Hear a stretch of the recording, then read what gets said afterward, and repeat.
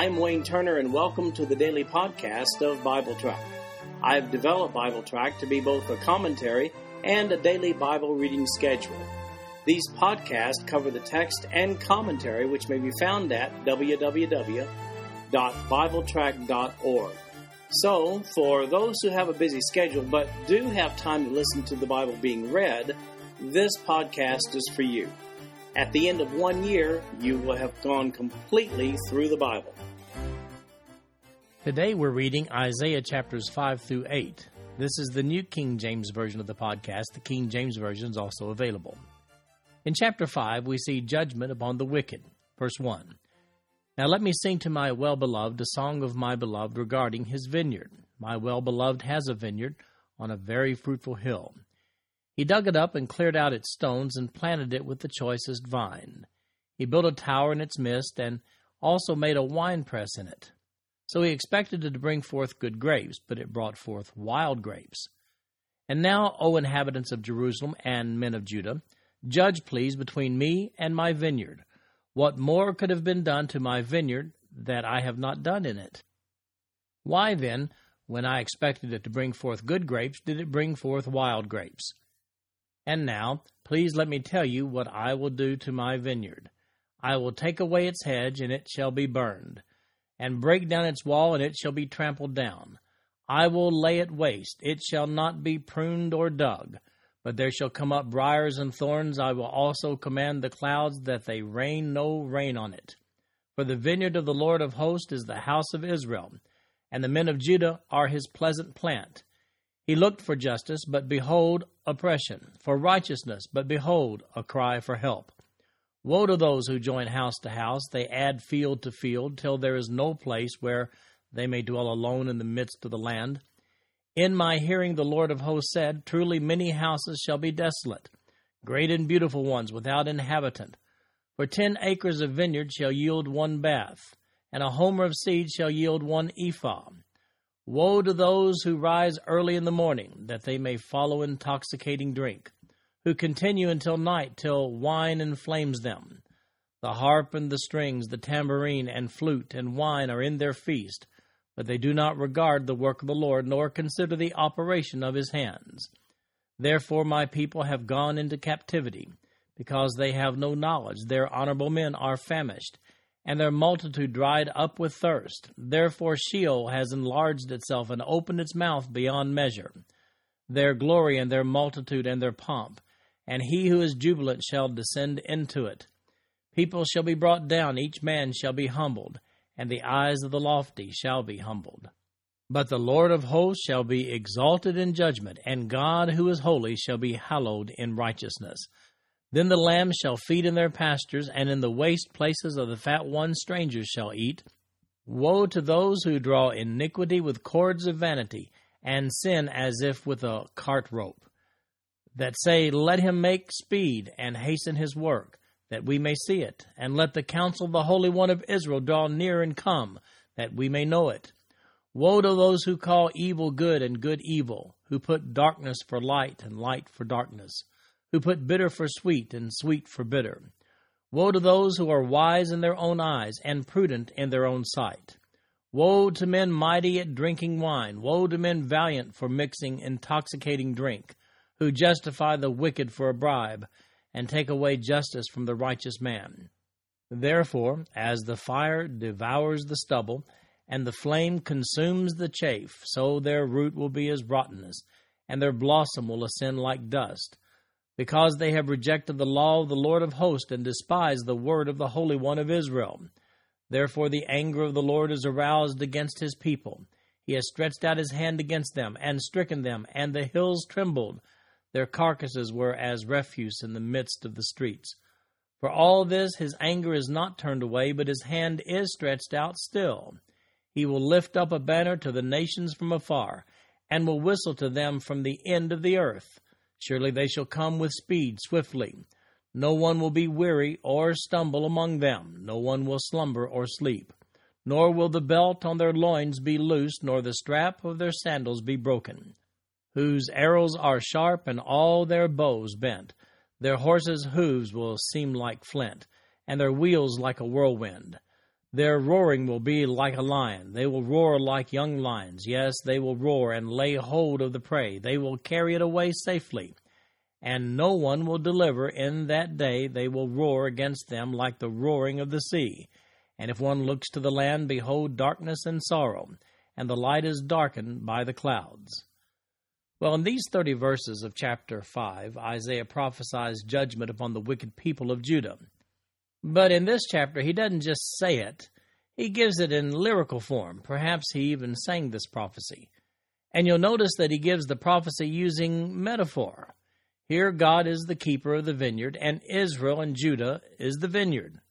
Despite great care, the vineyard is a mess. In verse 2, we see that instead of bringing forth good grapes, it brought forth wild grapes. Literally, these wild grapes refer to worthless berries. The Hebrew word there literally means stinking or worthless things, holding the connotation that the resulting grapes were just plain old bad, bad, bad. Verse 10 indicates that God's large investment in Israel and Judah yielded a minimum return. Isaiah is in the warning mode in this passage. His 6 woes are seen in verses 8 through 25. First, woe to the land grabbers in verses 8 through 10, and then woe to the drunkards in verses 11 through 17. Woe to the blasphemous in verses 18 and 19, and then woe to those who pervert moral distinctions in verse 20. Woe to the conceited in verse 21, and then woe to drunken judges in verses 22 through 25. In verse 18, Isaiah draws the image of these wicked people having a cart of sin behind them that they drag around with a rope. Whoa, now that's heavy. I can't resist quoting and paralleling Isaiah chapter 5, verses 20 through 23 to our own day and age. Listen to these verses again. Verse 20, woe to those who call evil good and good evil, who put darkness for light and light for darkness, who put bitter for sweet and sweet for bitter. Woe to those who are wise in their own eyes and prudent in their own sight. Woe to men mighty at drinking wine. Woe to men valiant for mixing intoxicating drink, who justify the wicked for a bribe and take away justice from the righteous man. Now, I know that in these verses Isaiah is talking about Judah's failure and their impending fall, but many of the verses in this chapter sound like contemporary times in our world. That's why God turned his back on the inhabitants of Jerusalem in 586 BC. That's when they fell into captivity. It's just man's sinful nature that promotes an anti-God agenda. The warning of Isaiah here includes the false justification of Judah and Israel concerning their actions. In so doing, they dismiss true godliness, substituting instead their own actions of rebellion and calling their despicable before God actions righteous. In reality, man does not have the right or the ability to redefine God's righteous standard. Verses 26 through 30 describe the wrath of God which shall come upon Judah and Israel in the form of a conquering army. This army is that of the Assyrians, who would, in Isaiah's lifetime, conquer the northern kingdom, Israel, and the southern kingdom, Judah, with the exception of Jerusalem itself. While the northern kingdom fell to the Assyrians in 721 BC, by a miracle of God, Jerusalem was spared until 609 BC, when attacked by Egypt and then the Babylonians. The regime in Jerusalem after that time was comprised of puppet kings loyal to the conquering nations, first Egypt, then Babylon. Then the Assyrians themselves fell to the Babylonians in 604 BC, and finally Jerusalem itself in 586 BC completely collapsed. Isaiah prophesied every bit of this. We see in Isaiah chapter 6, Isaiah's commissioning, beginning in verse 1. In the year that King Uzziah died, I saw the Lord sitting on a throne high and lifted up, and the train of his robe filled the temple. Above it stood seraphim, each one had 6 wings. With 2 he covered his face, with 2 he covered his feet, and with 2 he flew. And one cried to another and said, Holy, holy, holy is the Lord of hosts. The whole earth is full of his glory. And the posts of the door were shaken by the voice of him who cried out, and the house was filled with smoke. So I said, Woe is me, for I am undone, because I am a man of unclean lips, and I dwell in the midst of a people of unclean lips. For my eyes have seen the King, the Lord of hosts. Then one of the seraphim flew to me, having in his hand a live coal which he had taken with the tongs from the altar. And he touched my mouth with it and said, Behold, this has touched your lips. Your iniquity is taken away, and your sin is purged. Also I heard the voice of the Lord saying, Whom shall I send, and who will go for us? Then I said, Here am I, send me. And he said, Go and tell this people, Keep on hearing, but do not understand. Keep on seeing, but do not perceive. Make the heart of this people dull, and their ears heavy, and shut their eyes, lest they see with their eyes, and hear with their ears, and understand with their heart, and return, and be healed. Then I said, Lord, how long? And he answered, Until the cities are laid waste and without inhabitant.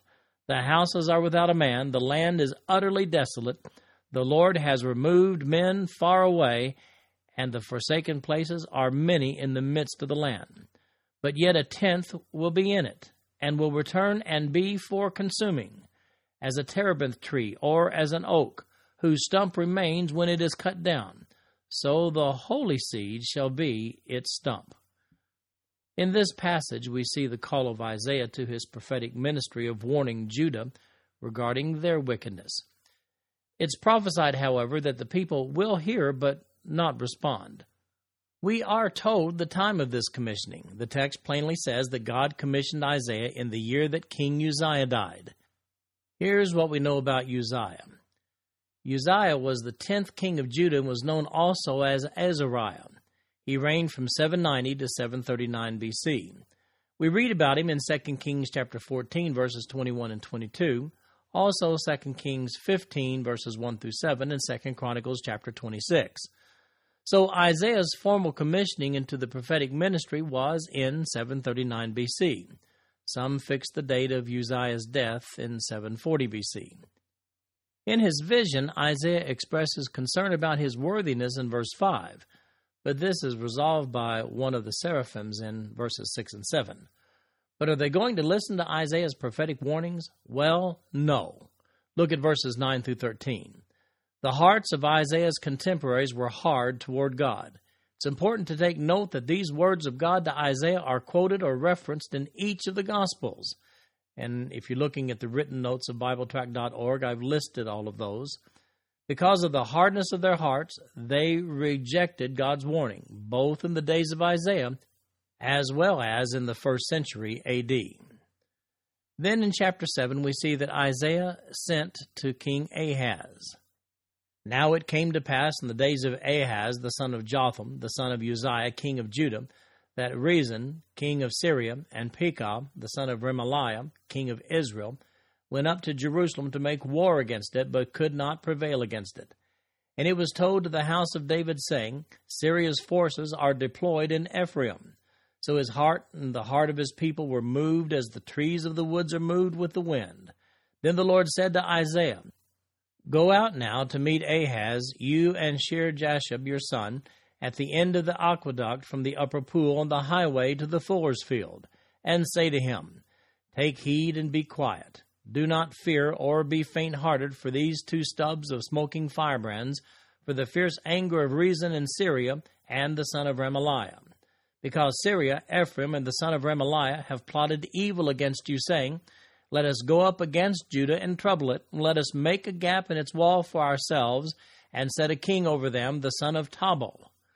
Thus says the Lord God, It shall not stand, nor shall it come to pass. For the head of Syria is Damascus, and the head of Damascus is Rezin. Within 65 years Ephraim will be broken, so that it will not be a people. The head of Ephraim is Samaria, and the head of Samaria is Remaliah's son. If you will not believe, surely you shall not be established. Ahaz was the son and successor of Jotham, the king of Judah. In addition to Isaiah's writings, we read about Ahaz in 2 Kings chapter 16 and 2 Chronicles chapter 28. He gave himself up to a life of wickedness and idolatry. Notwithstanding the warnings of Isaiah, Hosea, and Micah, he appealed to Tiglath-Pileser, the king of Assyria, for help against Rezin, king of Damascus, Syria, and Pekah, king of Israel, who threatened Jerusalem. This help from Assyria resulted in great injury to his kingdom and his own humiliating subjection to the Assyrians in 2 Kings chapter 16 and 2 Kings chapter 15. He also introduced among his people many heathen and idolatrous customs, as seen in Isaiah chapter 8, verse 19, and Isaiah chapter 38. He died at the age of 35 after reigning 16 years, from 740 to 724 B.C. He was succeeded by his son Hezekiah. Because of the wickedness of King Ahaz, he was not brought into the sepulchre of the kings, we're told. So these verses represent what Isaiah told Ahaz, king of Judah, about the attack from Syria and the northern kingdom, Israel. While Ahaz was a wicked king of Judah, still God says through Isaiah that their attack upon him will not be successful. He further prophesies that Ephraim, an alternative reference to the northern kingdom, will not be a people in 65 years. Since the fall of the northern kingdom to the Assyrians was not that far off, this undoubtedly refers to the deportation of the inhabitants of Israel and the mixture of other races with those who remained in the land. Used by the Assyrians and Babylonians to keep a nation under their subjection, this transferring of people from one conquered nation to another, well, that just destroyed national pride, and it served to prevent future uprisings. In chapter 7, verses 10 through 25, we have a messianic foreshadowing. Verse 10. Moreover, the Lord spoke again to Ahaz, saying, Ask a sign for yourself from the Lord your God. Ask it either in the depth or in the height above. But Ahaz said, I will not ask, nor will I test the Lord. Then he said, Hear now, O house of David. Is it a small thing for you to weary men, but will you weary my God also? Therefore the Lord himself will give you a sign. Behold, the virgin shall conceive and bear a son, and shall call his name Emmanuel. Curds and honey he shall eat, that he may know to refuse the evil and choose the good. But before the child shall know to refuse the evil and choose the good, the land that you dread will be forsaken by both her kings. The Lord will bring the king of Assyria upon you and your people and your father's house, days that have not come since the day that Ephraim departed from Judah. And it shall come to pass in that day that the Lord will whistle for the fly, that is in the farthest part of the rivers of Egypt, and for the bee that is in the land of Assyria. They will come, and all of them will rest in the desolate valleys and in the clefts of the rocks, and on all thorns and in all pastures. In the same day the Lord will shave with a hired razor with those from beyond the river, with the king of Assyria, the head and the hair of the legs, and will also remove the beard. It shall be in that day that a man will keep alive a young cow and 2 sheep, so it shall be from the abundance of milk they give, that he will eat curds. For curds and honey everyone will eat who is left in the land. It shall happen in that day that wherever there could be 1,000 vines worth 1,000 shekels of silver, it will be for briars and thorns. With arrows and bows men will come there, because all the land will become briars and thorns. And to any hill which could be dug with the hoe, you will not go there for fear of briars and thorns, but it will become a range for oxen and a place for sheep to roam. Isaiah here offers Ahaz a sign from God to validate the prophecy of verses 1 through 9. The familiar verse assigned to the Messiah by Matthew himself in Matthew chapter 1, verse 23, is Isaiah chapter 7, verse 14. That verse says, Therefore the Lord himself will give you a sign. Behold, the virgin shall conceive and bear a son, and shall call his name Emmanuel. Since Matthew was inspired by God to use this passage as a reference to Jesus, I'm inclined to side with the scholars who claim that the mother referenced here was a royal contemporary of the prophet Isaiah, whose child's name would symbolize the presence of God with his people, but would also foreshadow the Messiah in whom God would be incarnate. The reason for adhering to this position is the fact that this was to be assigned to Ahaz himself, and the rest of the chapter seems relevant to the scenarios of his day. However, there can be no question that this is also a reference to Jesus. We're never actually told by Isaiah who exactly this contemporary fulfillment would be, but this much is clear from the context. This was a real child born during the days of Ahaz as a sign to him that the assault of verses 1 through 9 would fail. The accompanying details are too descriptive to be dismissed. The fact that Matthew quotes verse 14 as a prophecy concerning the birth of Jesus simply means that this sign to Ahaz was also intended to be the means by which the Messiah himself would one day appear as a result of a virgin birth. In chapter 8, we see that the Assyrians are coming to an Israel near you. Verse 1. Moreover, the Lord said to me, Take a large scroll and write on it with a man's pen concerning Maher-shalal-hash-baz. And I will take for myself faithful witnesses to record Uriah the priest and Zechariah the son of Jeberechiah. Then I went to the prophetess, and she conceived and bore a son. Then the Lord said to me, Call his name Maher-shalal-hash-baz, for before the child shall have knowledge to cry, My father and my mother, the riches of Damascus and the spoil of Samaria, will be taken away before the king of Assyria. The Lord also spoke to me again, saying, Inasmuch as these people refused the waters of Shiloah that flow softly, and rejoice in Rezin and in Remaliah's son, now therefore, behold, the Lord brings up over them the waters of the river, strong and mighty, the king of Assyria and all his glory. He will go up over all his channels, and go over all his banks. He will pass through Judah. He will overflow and pass over. He will reach up to the neck, and the stretching out of his wings will fill the breadth of your land, O Emmanuel. Be shattered, O you peoples, and be broken in pieces. Give ear, all you from far countries. Gird yourselves, but be broken in pieces. Gird yourselves, but be broken in pieces. Take counsel together, but it will come to nothing. Speak the word, but it will not stand, for God is with us. Now, can you say Maher-shalal-hash-baz? Well, obviously I can say it, even though in my notes I say that I can't say it. Actually, when I wrote that, I couldn't say it, but now I can. But I can write it, and God told Isaiah to name his son Maher-shalal-hash-baz. Surely the boy had a nickname. This name was to denote the sudden attack on Damascus and Syria by the Assyrian army, and it means a speedy plunder. Here's the prophecy concerning the child in verse 4. It says, For before the child shall have knowledge to cry, My father and my mother, the riches of Damascus and the spoil of Samaria will be taken away before the king of Assyria. Now, here's a note on this issue that I find helpful from the Expositor's Bible commentary regarding the fall of the northern kingdom. And I quote, Isaiah's wife is called the prophetess in verse 3, because she was his wife, or because, as the one who bore children with prophetic names, she became involved in the communication of the message of God. It is less likely that she was a prophetess in her own right, as there is no other evidence of this, if, as seems probable, the events of verses 1 through 4 are set out in chronological order, though then in verse 3 is purely narrative and not sequential in the Hebrew. The time involved, including both the pregnancy and the inarticulate babyhood of the child in verse 4, would be between 18 months and 2 years. This would place the inscribed prophecy in 734 BC, for Damascus was occupied and probably Samaria plundered, as a cross-reference 2 Kings chapter 15, verse 29, and that plunder took place by Tiglath-Pileser III in 732 BC.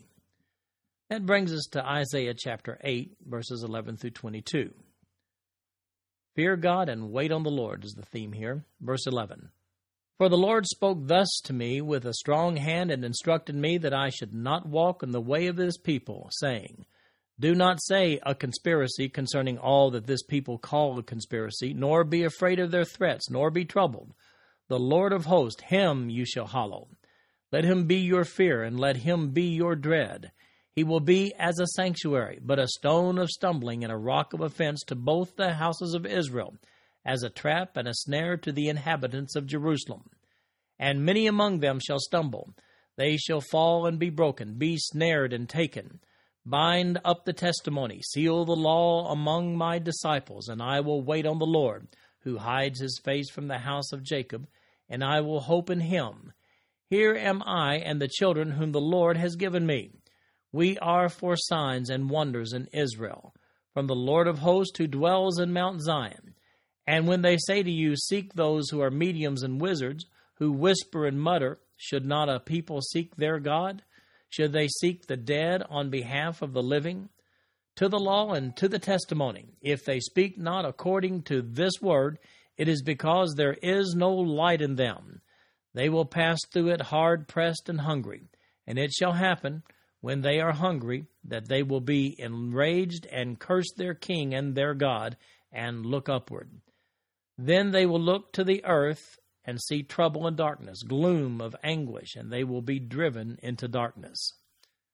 Well, these are encouragement verses from God for Isaiah to remain firm. First of all, Isaiah, don't listen to the wicked people surrounding you, and don't be alarmed by their talk. Notice verse 13, it says, "The Lord of hosts, him you shall hallow. Let him be your fear, and let him be your dread." That's good advice, both for Isaiah back then and now for us. The people around you will listen to everyone but God, including wizards and sorcerers, we see in verse 19.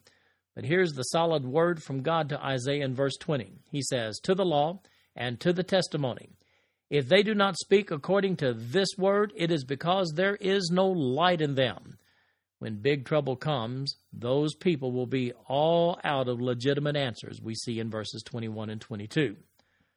Isaiah uses an interesting phrase here, which gets frequently quoted by many later on. Notice verse 14. It says, "He will be as a sanctuary, but a stone of stumbling and a rock of offense to both the houses of Israel, as a trap and a snare to the inhabitants of Jerusalem." Isaiah goes on to say in verse 15, "And many among them shall stumble. They shall fall and be broken, be snared and taken." This becomes an oft-repeated phrase in reference to the rejection of Jesus Christ, quoted numerous times in the New Testament. Isaiah also makes reference to this in Isaiah chapter 28, verse 16.